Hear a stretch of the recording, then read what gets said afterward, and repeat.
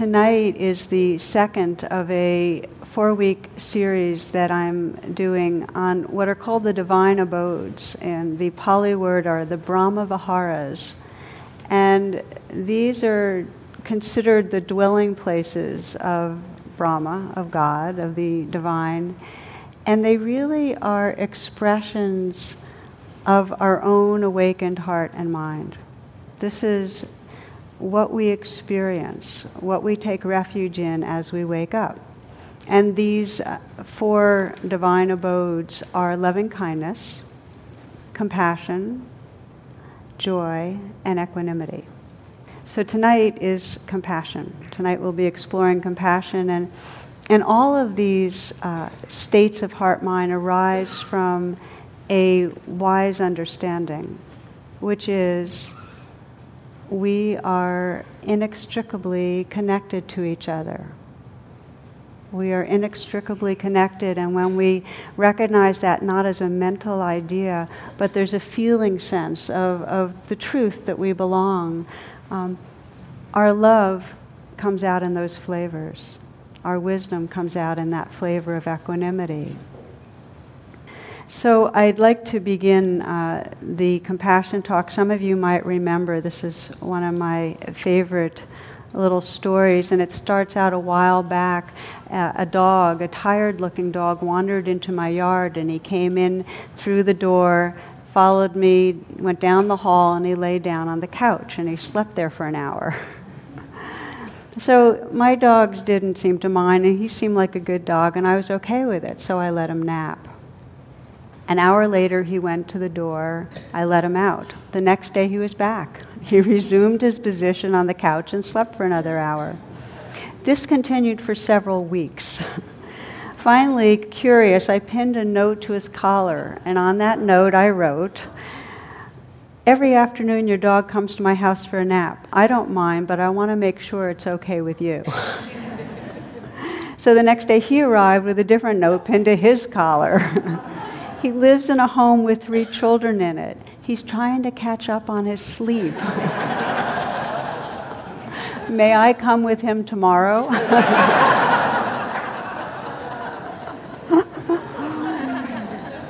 So this is the mood of compassion, that we, in a way, compassion can be described as attuning to the vulnerability, the shared vulnerability in all of us, and not just attuning to it, responding to it. So there is a wonderful expression which is, be kind, everyone you know is struggling hard. That it doesn't matter what age we are, if we're in these bodies and on planet Earth, it's not easy. That doesn't mean that we're always, slaving away or that life is bad. It just means life can be really challenging.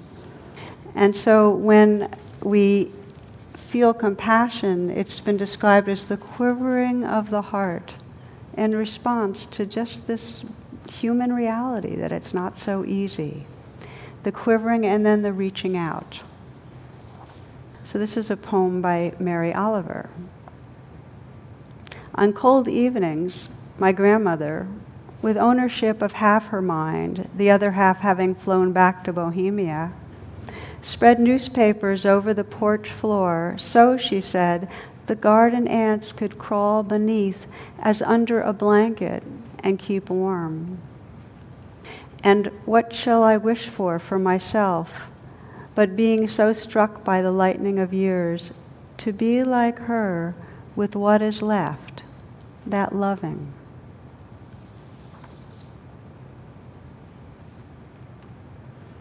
It's comforting to think that we might be of help to each other, that somehow our smile or our words or just the way we look at each other in some way may bring reassurance or comfort or reminder of who we are. And it's comforting in a way that we could help others trust who they are, feel good about themselves. So then the inquiry is, well, what makes us really like to help? And of course, there's always the, it's marbled. There's the motivation of ego. Of course, It's part of our good personhood project, where we are trying to be good according to some shoulds.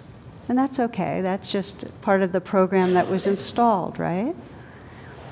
But it goes deeper than that. It goes deeper than trying to feel worthy, trying to feel like we're okay. There's something in us that wants to help, because when we extend ourselves, when we attune and care about one another, we're living from the deepest place in us. We're more at home in who we really are. And we love to be who we really are. And we love to live from the truth of who we are, from that fullness. And I always find it interesting that even when our hearts don't feel open, we still care about caring. Isn't that true? That it matters to us. Something in us knows. So there's a story, Swami Satchidananda, a Hindu guru, was asked really if he could describe what true health was, and what was the difference between illness and wellness. And he drew the words up on a blackboard, and he circled the I of illness and the we of wellness.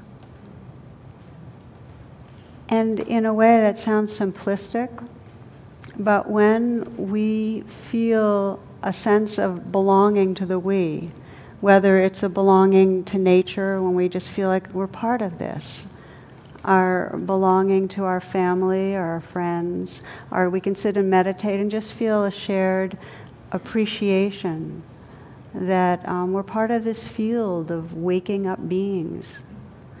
That is health. That is a coming towards wholeness. So there is, in the Buddhist tradition, what's called the Bodhisattva path. And the word bodhisattva, bodhi means awakening, and sattva means being. And we are all on the bodhisattva path. We are all awakening beings. And the more conscious we are of this waking up that's happening, the more we end up offering ourselves to facilitate it. The more we do the practices and the behaviors and align ourselves, try to be with people that can support us. And the more we wake up, the more we naturally feel that we quality and then want to serve, want to help. So the Bodhisattva path is a path of not only awakening, but serving awakening, very consciously, very intentionally. And it's really an experience of this gradual but felt shift in identity. And identity is key. And when we talk about waking up, there is a shift in our felt identity from this quality of selfness where we're preoccupied. Most of our moments have to do with what I need, what I want, what I'm afraid of, to a sense of concern for us, for we. The Dalai Lama put it this way. He said, compassion certainly is in our daily life, I think, the foundation of human hope, the source and assurance of our human future. So this compassion, the sense of belonging, the shift in identity really is an evolutionary development. And it is the hope.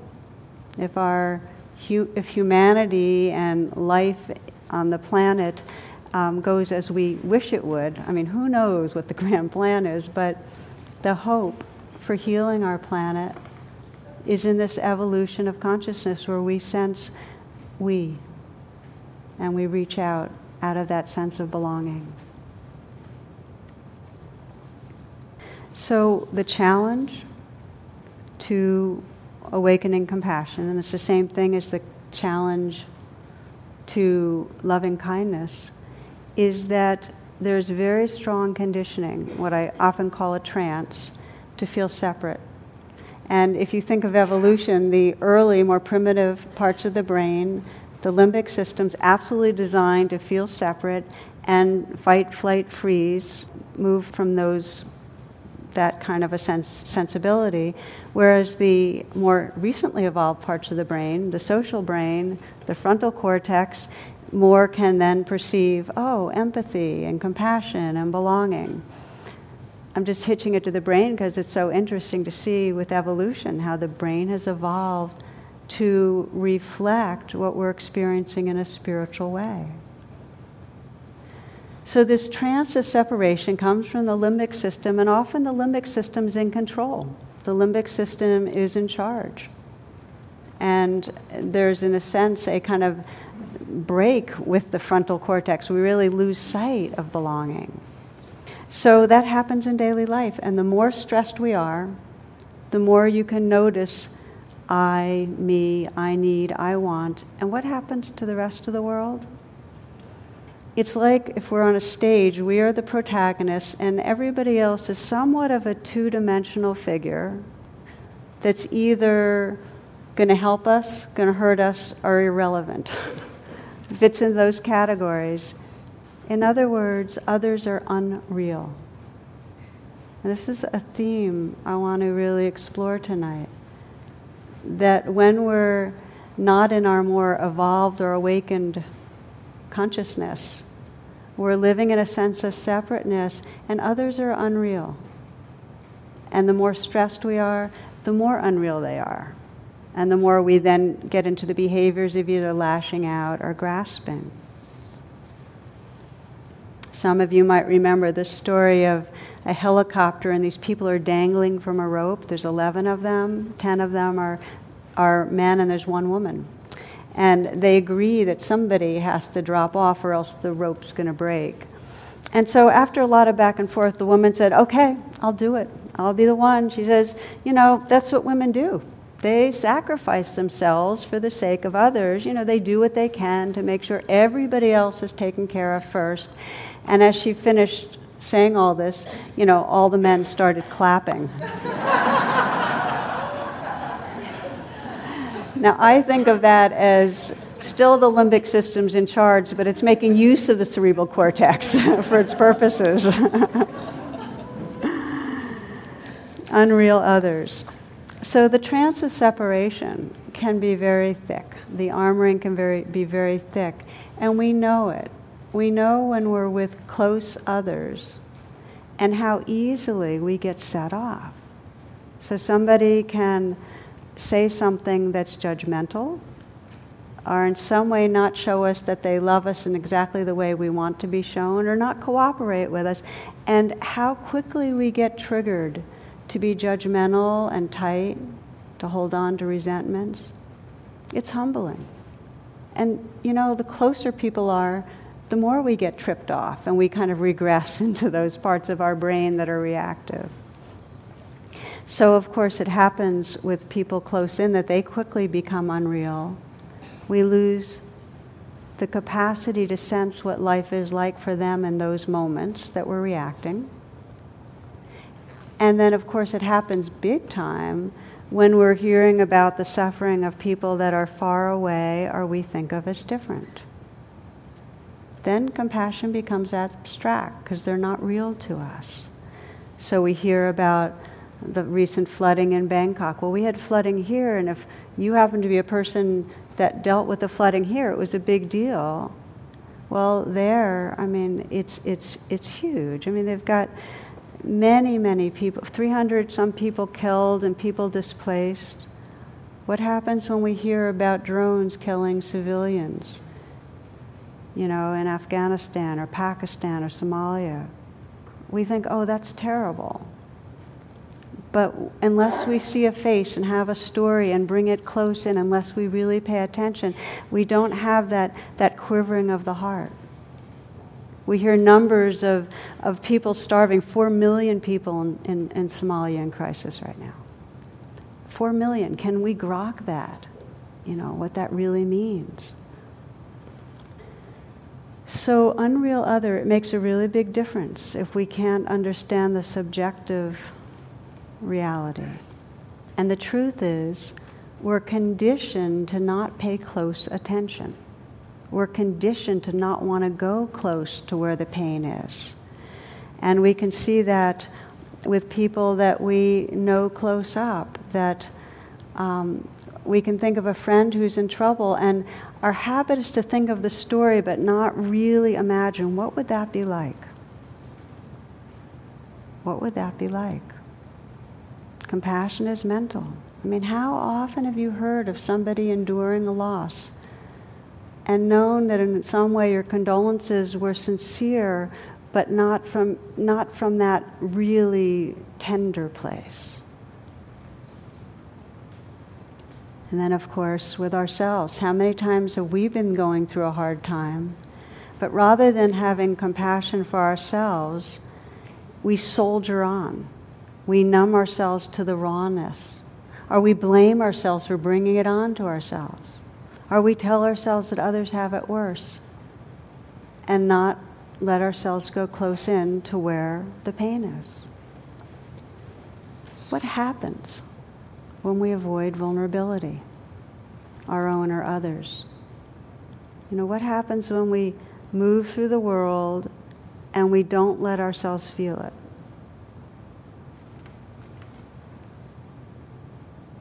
No intimacy. No intimacy.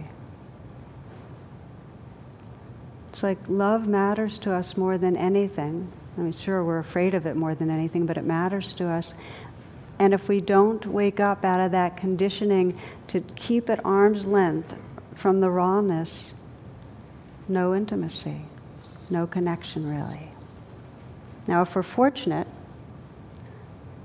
something about that lack of connection, that lack of intimacy, that lack of realness. We don't feel real. It's like we're kind of going through life, skimming the surface. We're not arriving with each other. And something about that starts to really eat at us, hurt us. Comes up as loneliness or separateness, anxiety, depression. Okay, a little parable for you. This is called the parable of the prickly porcupines. It was the coldest winter ever, so cold that many animals froze to death. In an effort to save themselves from this icy fate, the porcupines decided to gather together to fend off the chill. They huddled close to each other, covered and protected from the elements and warmed by their collective body heat. But their prickly quills would prove to be a bit of a problem in close proximity. They poked and stabbed each other, wounding their closest companions. The warmth was wonderful, but the mutual needling became increasingly uncomfortable. Eventually, they began to distance themselves one from another, scattering in the forest only to end up alone and frozen. Many died.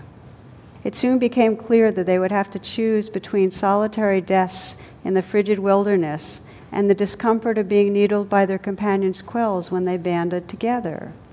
Wisely, they decided to return to the huddle.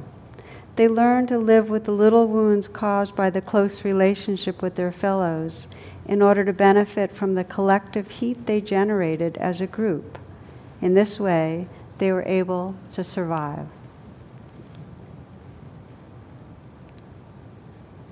The moral of the story?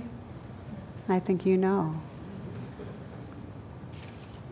It takes a certain amount of sensitivity, a willingness to undress, to take off the armor, to be close, to feel the rawness, in order to also feel the truth of our belonging. It takes a willingness. And it actually takes an intentionality, since we have to counter the conditioning to push away discomfort.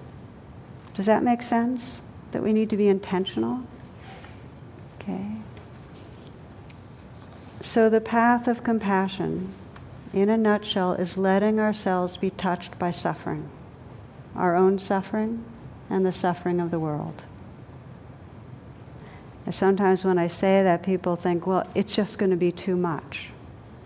And I want to say that there are ways that we train ourselves to open that allow the suffering to come in, but not for the self to hold it or the self to feel possessed, but rather to find a space of heart that is great enough. So it's not, the idea is not to take in suffering and get squashed by it. It's to discover that we have room, which we do.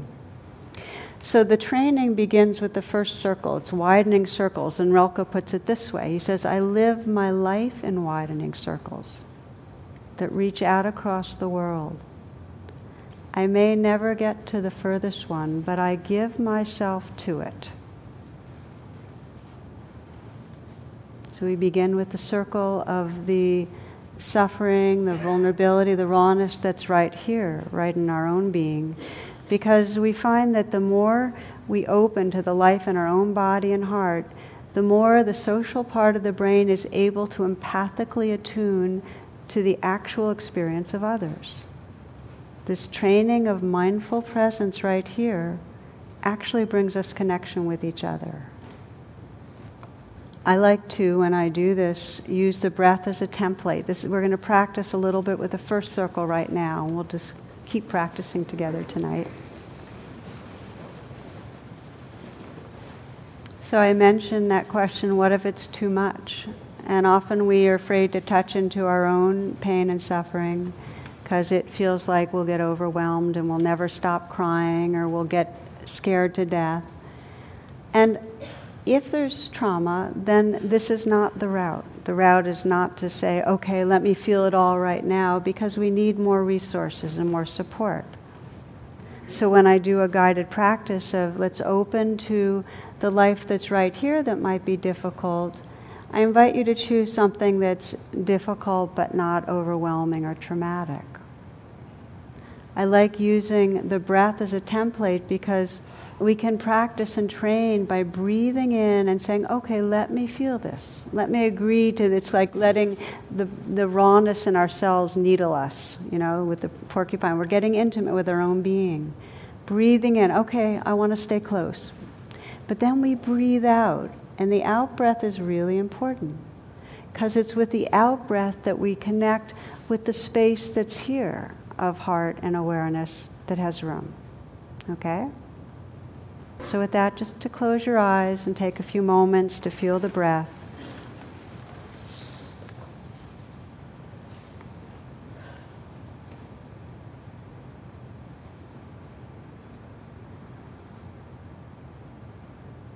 Let the breath help to collect your attention so that you feel right here, feeling the life inside you.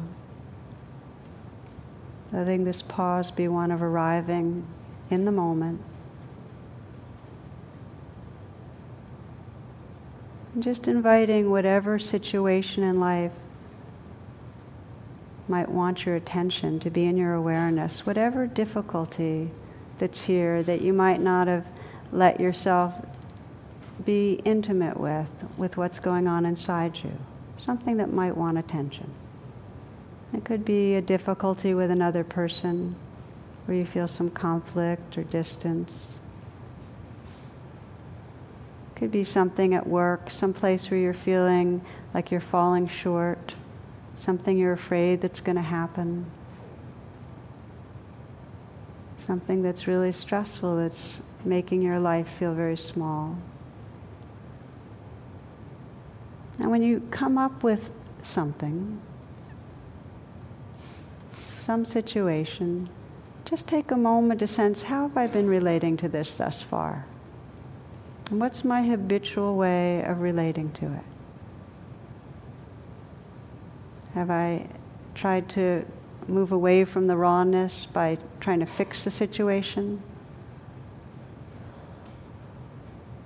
Or have I ignored my heart, my loneliness, my fear? Or have I judged myself in some way? Often our ways of judging ourselves keep us one step removed from feeling the needle, the suffering itself.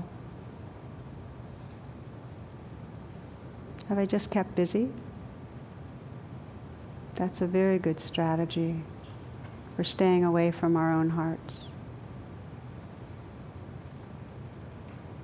Have I got lost in blaming outward because I didn't want to feel something? As you're reviewing, see if you can not add an added judgment. if you've been avoiding the rawness. And instead, just take a moment to sense the difficulty and just say to yourself, okay, this is a form of suffering. Others feel this too. May I be kind. May I be intimate with the life that's here. Just feel your intention to be kind and intimate.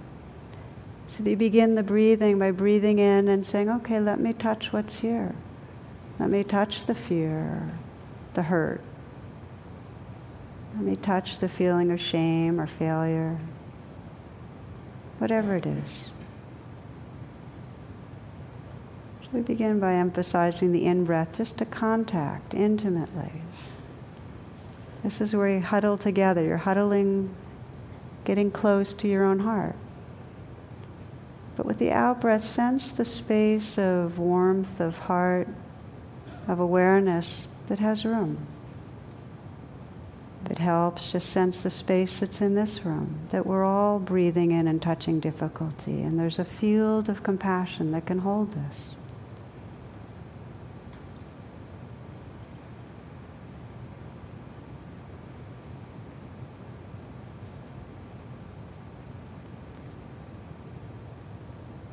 As you breathe in, sense what this part of you most needs, and as you breathe out, you might offer it. Just offer kindness, offer words of reassurance. You might offer touch. I often like to put my hand on my heart and just say, I'm here with you. Often the places in us that are hurting just want our company and our acceptance. They just want to know we're here. It's very powerful to simply put your hand on your heart and say, I care about this. Just that, to relate with kindness. This is the first circle. And you might notice as you sit and be with whatever's painful, the who you are when you're being compassionate. That rather than being the victim of a difficult circumstance, our identity shifts, it opens. We become that space of kindness, that field of compassion.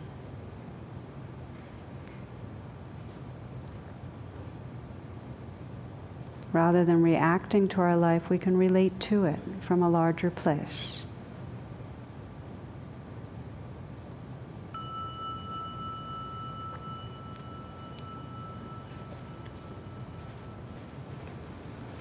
There is no way to widen the circles of compassion unless we are able to touch the life that's here. Because if we don't have the willingness to touch the fear or the loneliness here, how are we going to open to it and really be with another person and be touched by another person that's having those experiences, right?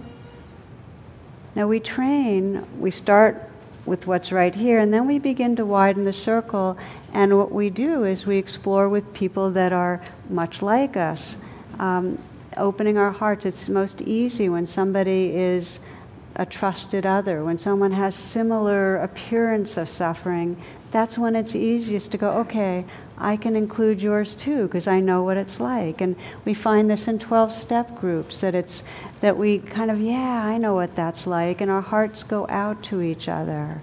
Or we find it in affinity groups. In our community, we have affinity groups for people of color and for lesbian, gay, bisexual, transgendered, and questioning. There's a shared understanding. Oh, I know that suffering. I know that one. We do that where it's safest and it's easiest, and that enables us to continue to widen, so we can then begin to stretch. And this is where it takes even more courage and intentionality. What's it like for that person? That person's different from me. That's essential on the Bodhisattva path. Story. Am I gorgeous, my child asks, throwing the word out like pulled taffy? Yes, I say you are. The pink and teal dress is probably made of highly flammable materials, some chemist's approximation of tulle and satin. Pudgy fingers decorated with pink polish trace the sequins on the bodice. I love this.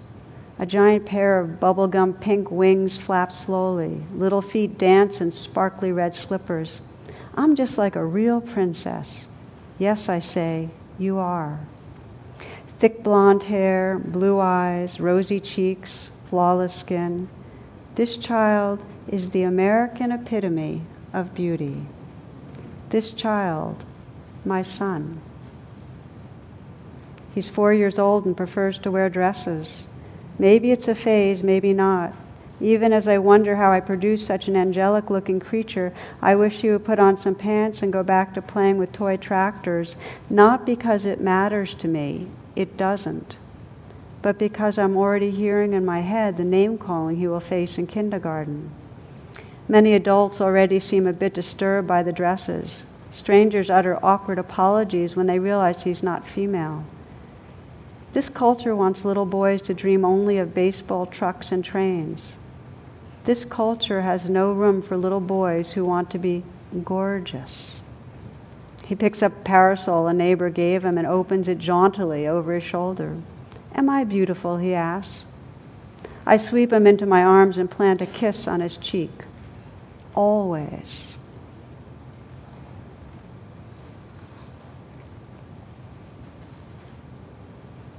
This culture, all cultures, create divisions. They create divisions that then make others unreal.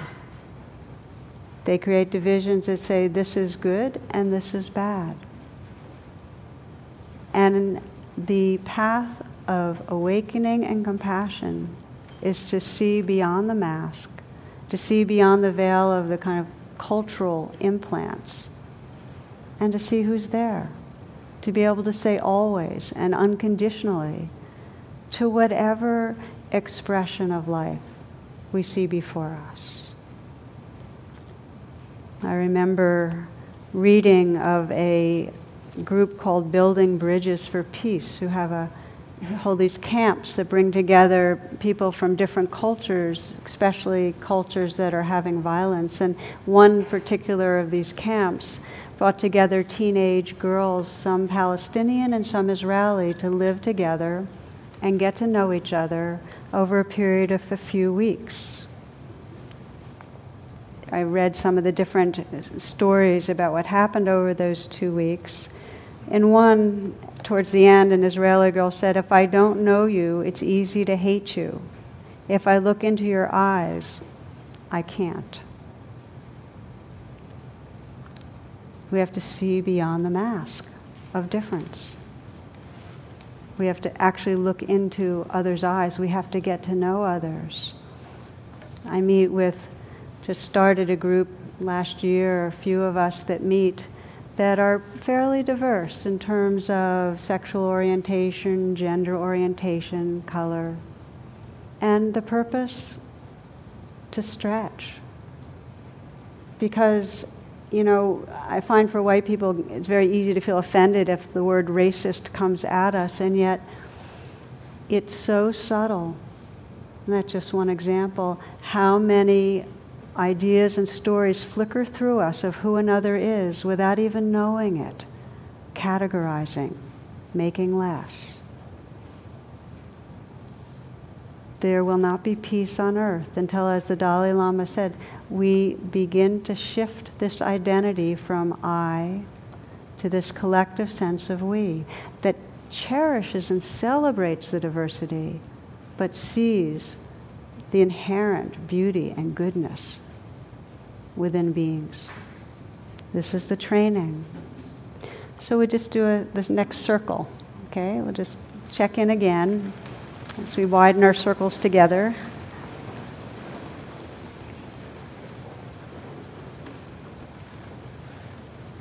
And in this time, just pause again, and as you did before, take a moment, because you cannot awaken compassion if you're not in your body.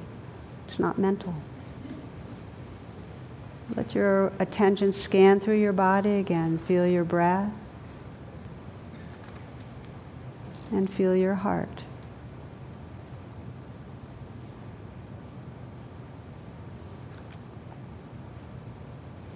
And bring to mind something that can bring up fear for you. Something in your life that brings up fear.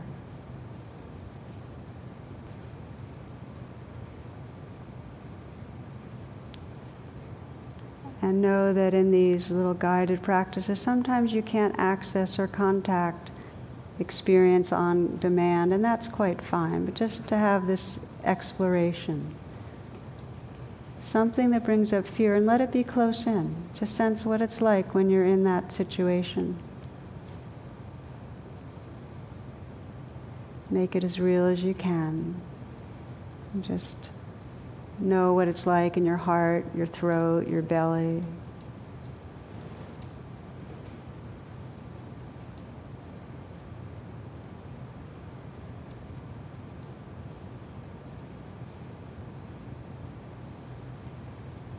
And then bring to mind someone you know that seems very, very different from you.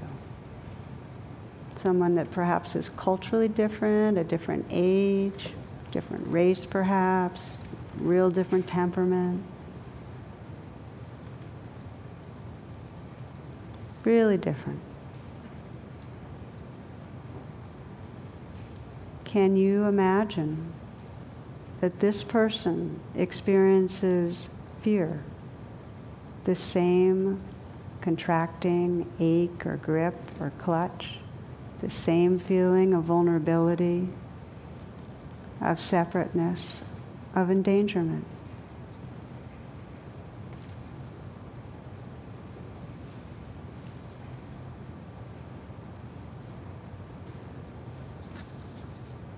Naomi Shaib Nye writes, "Before you learn the tender gravity of kindness, you must travel where the Indian in a white poncho lies dead by the side of a road. You must see how this could be you, how he too was someone who journeyed through the night with plans and the simple breath that kept him alive."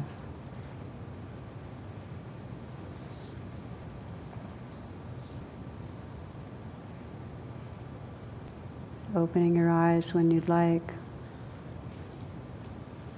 So we widen the circles by coming back again and again to the realness of what's right here, to the rawness, to the vulnerability.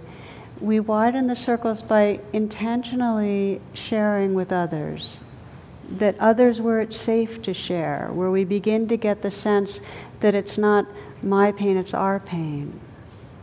This recent meditation retreat that we led last week, in the middle of the retreat, we got word that our dog, Hakuna, was very, very sick. And so Hakuna's 14 years old. We knew he was on his way out. But we were away at retreat, so Jonathan had to drive back home, and as it turned out, he was so sick that Jonathan had to put him down. And so I shared it with everybody at the retreat, what had happened, and we all did a meditation, kind of compassion, holding Hakuna and Jonathan, because Hakuna was Jonathan's dog before he was our dog. And then when Jonathan came back, there was this whole warm, tender feeling. How come? So many people know that loss. This dear friend that we lose when we lose a dog. So many people know loss, period. It was in that field where it was already people waking up, there was this very palpable compassion. Not hard to feel when you're in a kind of field where people have similar experience and express it in a similar way. But we widen the circle beyond that. We sense how this fear, others feel the same fear. This hurt, others feel the same hurt, and we start sensing how the same humanness is lived through people that seem very different from us. We widen the circle. Pema Chodron says, we don't set out to save the world. We set out to wonder how other people are doing and to reflect on how our actions affect other people's hearts. So there's that wondering. We get interested. We stretch It's like our skin, we just stretch out to be more inclusive of other people. So this again is what I'm describing as an evolution of consciousness. There's a wonderful line that the miracle, this is Henry David Thoreau, the miracle, he says, is to see through another's eyes even for a moment. This is our capacity. The evolution of consciousness where we more and more live in that place of it's our suffering, our shared suffering, and we reach out on behalf of each other. So another story for you tonight. And this was told by a man who worked with juvenile offenders right here in D.C.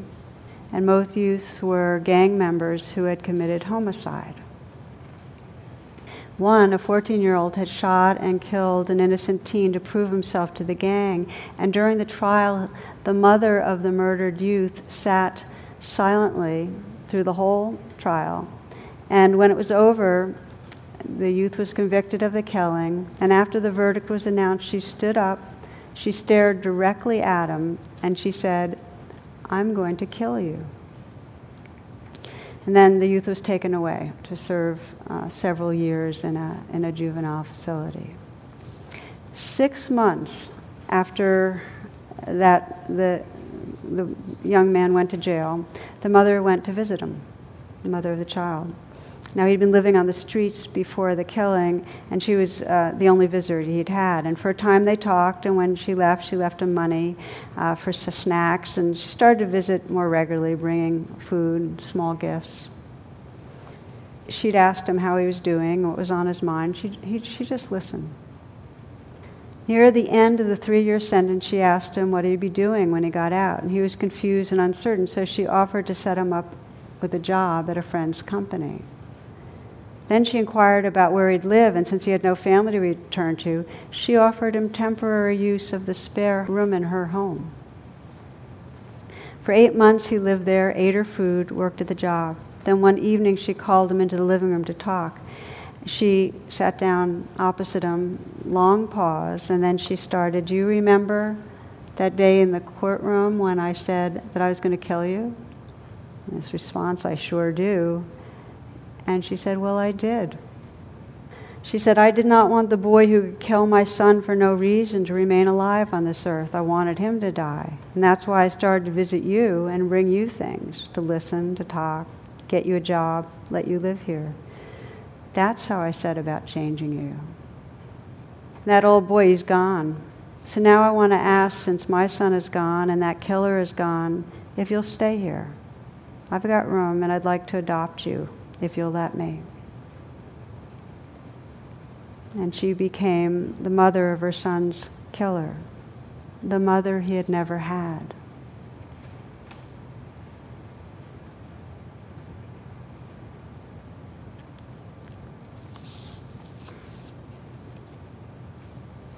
I share that story not because such kind of heroic forms of forgiveness that we should be able to do something that's out of our capacity, but that there's a possibility in this.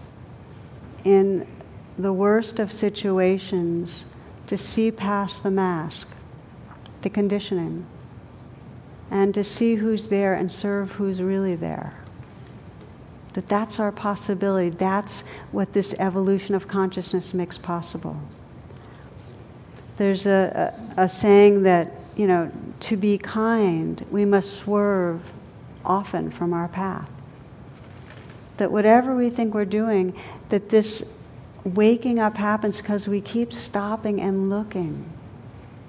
Can you imagine if tonight or tomorrow, when you're with others, you slowed it down internally, just stepped off automatic, and something in you looked at the eyes that were looking at you and just knew, okay, this being struggles also. If something in you had that curiosity, what do you need? What does this person need? What we find when we start asking is that most everybody needs what we need, which is to in some way feel seen and cared about. Everybody needs that. Of course, people need it delivered in different ways, so we attune. We get close enough in so we can get pricked, so we can feel what's difficult, and also we can see who's there beyond that difficulty. We swerve from our path. So let's reflect again. We'll keep opening these circles.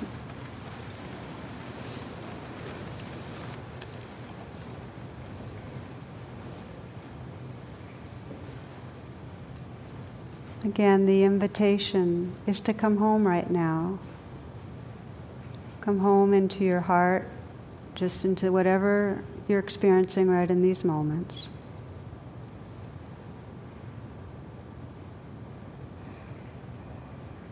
Just feel your breath. Feel contact with that first circle, with just the truth of what's right here.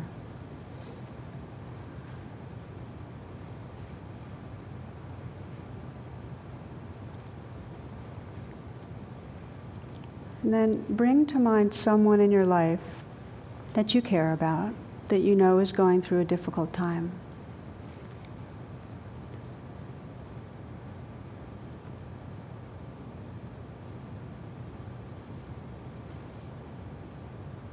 And let that person's circumstances be in your awareness.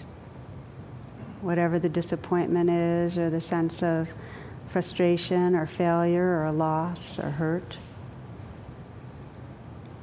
Fears that person might be facing.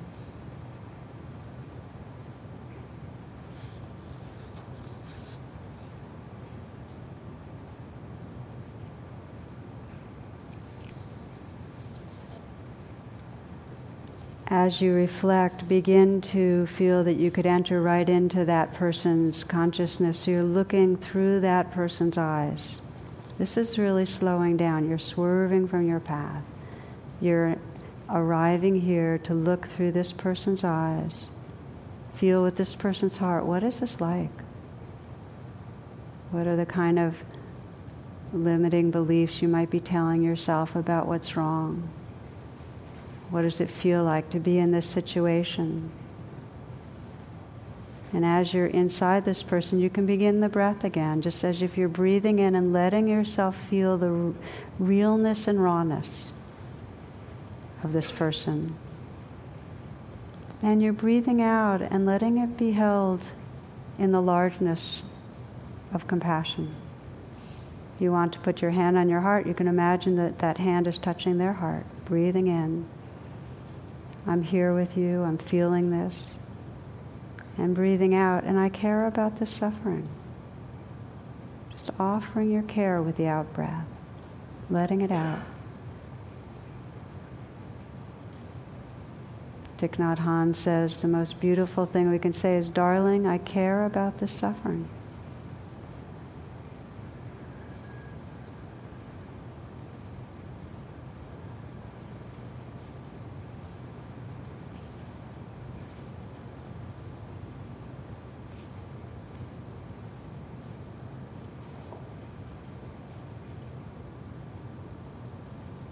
In some way offering this person what's most needed with the out-breath.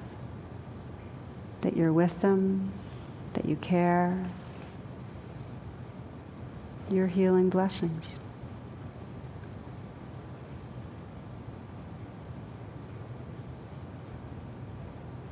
This is getting intimate.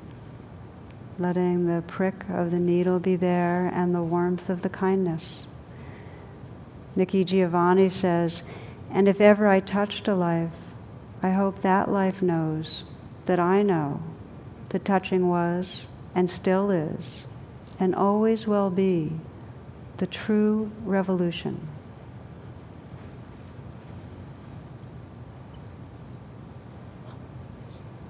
And taking a few full breaths. Letting go, just coming back into the wholeness of who you are, but sensing that this person, that you care about this being, that their suffering is in your heart. So we've been talking tonight about this training, this absolutely precious training that helps this evolution of consciousness keep evolving, talking about letting ourselves be touched by the suffering, but not hold it. Breathe out. Feel the space that it's happening in. And this bodhisattva training and vows go really in its wholeness. The formal vow is this: through timeless existence, may this life serve the awakening and freedom of all beings. That's the full vow. And we might think to ourselves, wow, that's pretty grand, may my awakening serve everybody. But actually, if we trust the truth that we belong to this web, that anything that wakes up through us is naturally going to ripple out in a healing and beautiful way, then that vow makes deep sense. So we sense, well, how does that happen? How in our lives? Because it's not just the feeling of compassion. On the brain, compassion, the parts of the brain, primarily insulas, the part of the brain that seems to get activated, is actually very much connected with the motor cortex that has to do with action. So when we feel touched, it's meant to blossom. Compassion blossoms by our action. And the Dalai Lama, I remember reading, he went to a Seattle conference some years ago. He says, what do you do with your compassion? This was the question he asked 50,817 people there. He says, will you keep it buried in yourself, or will you release that power through your actions? So we have the courage to be touched, and then we sense, how do we release it through our actions? And we do it every day through the ways that we smile at another and we touch another person, and our words have such power.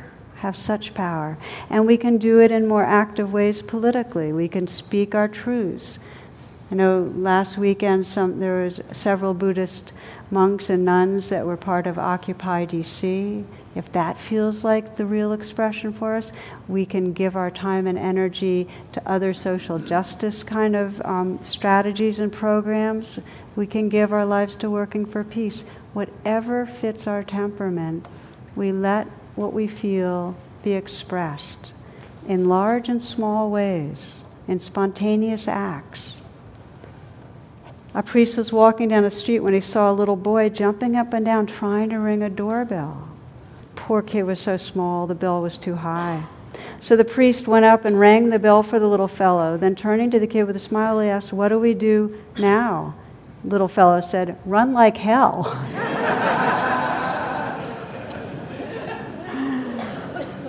So who knows the benefits that come from our spontaneity.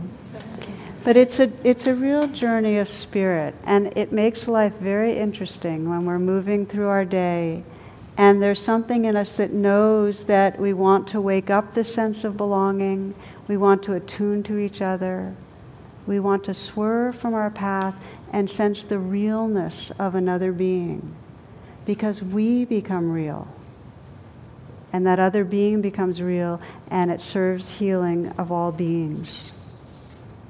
So the message I always get when I read the different writings of about the bodhisattvas is not to wait. Not to wait. Just to sense, even this week, if there's just one person you want to, because it's sometimes hard to say, okay, I'm going to go and be a bodhisattva for everybody I meet. That's... Pick one person. Pick one person and sense, what does this person need? And a little bit more sense if you can offer from your heart what's needed. So take a moment for the last time now. We'll just close our eyes.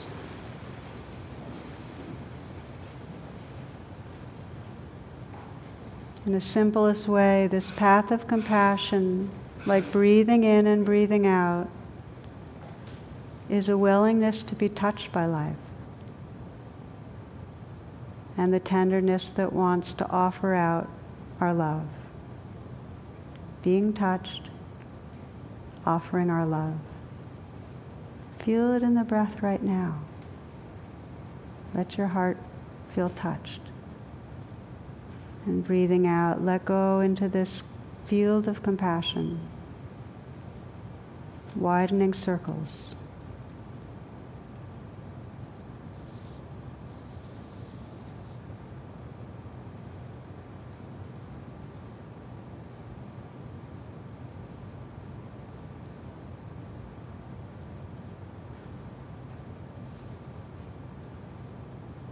Mark Nepo writes, "We cannot eliminate hunger, but we can feed each other. We cannot eliminate loneliness, but we can hold each other. We cannot eliminate pain, but we can live a life of compassion."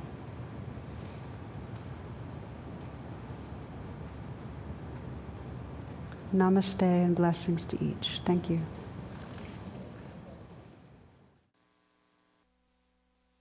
The talk you just listened to has been freely offered.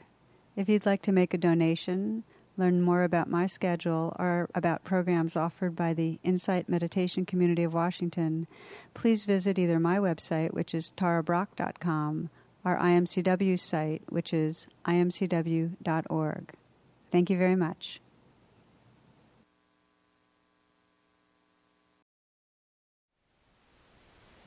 Thank you for listening. To learn how you can support the teachers and Dharma Seed, please visit dharmaseed.org/donate.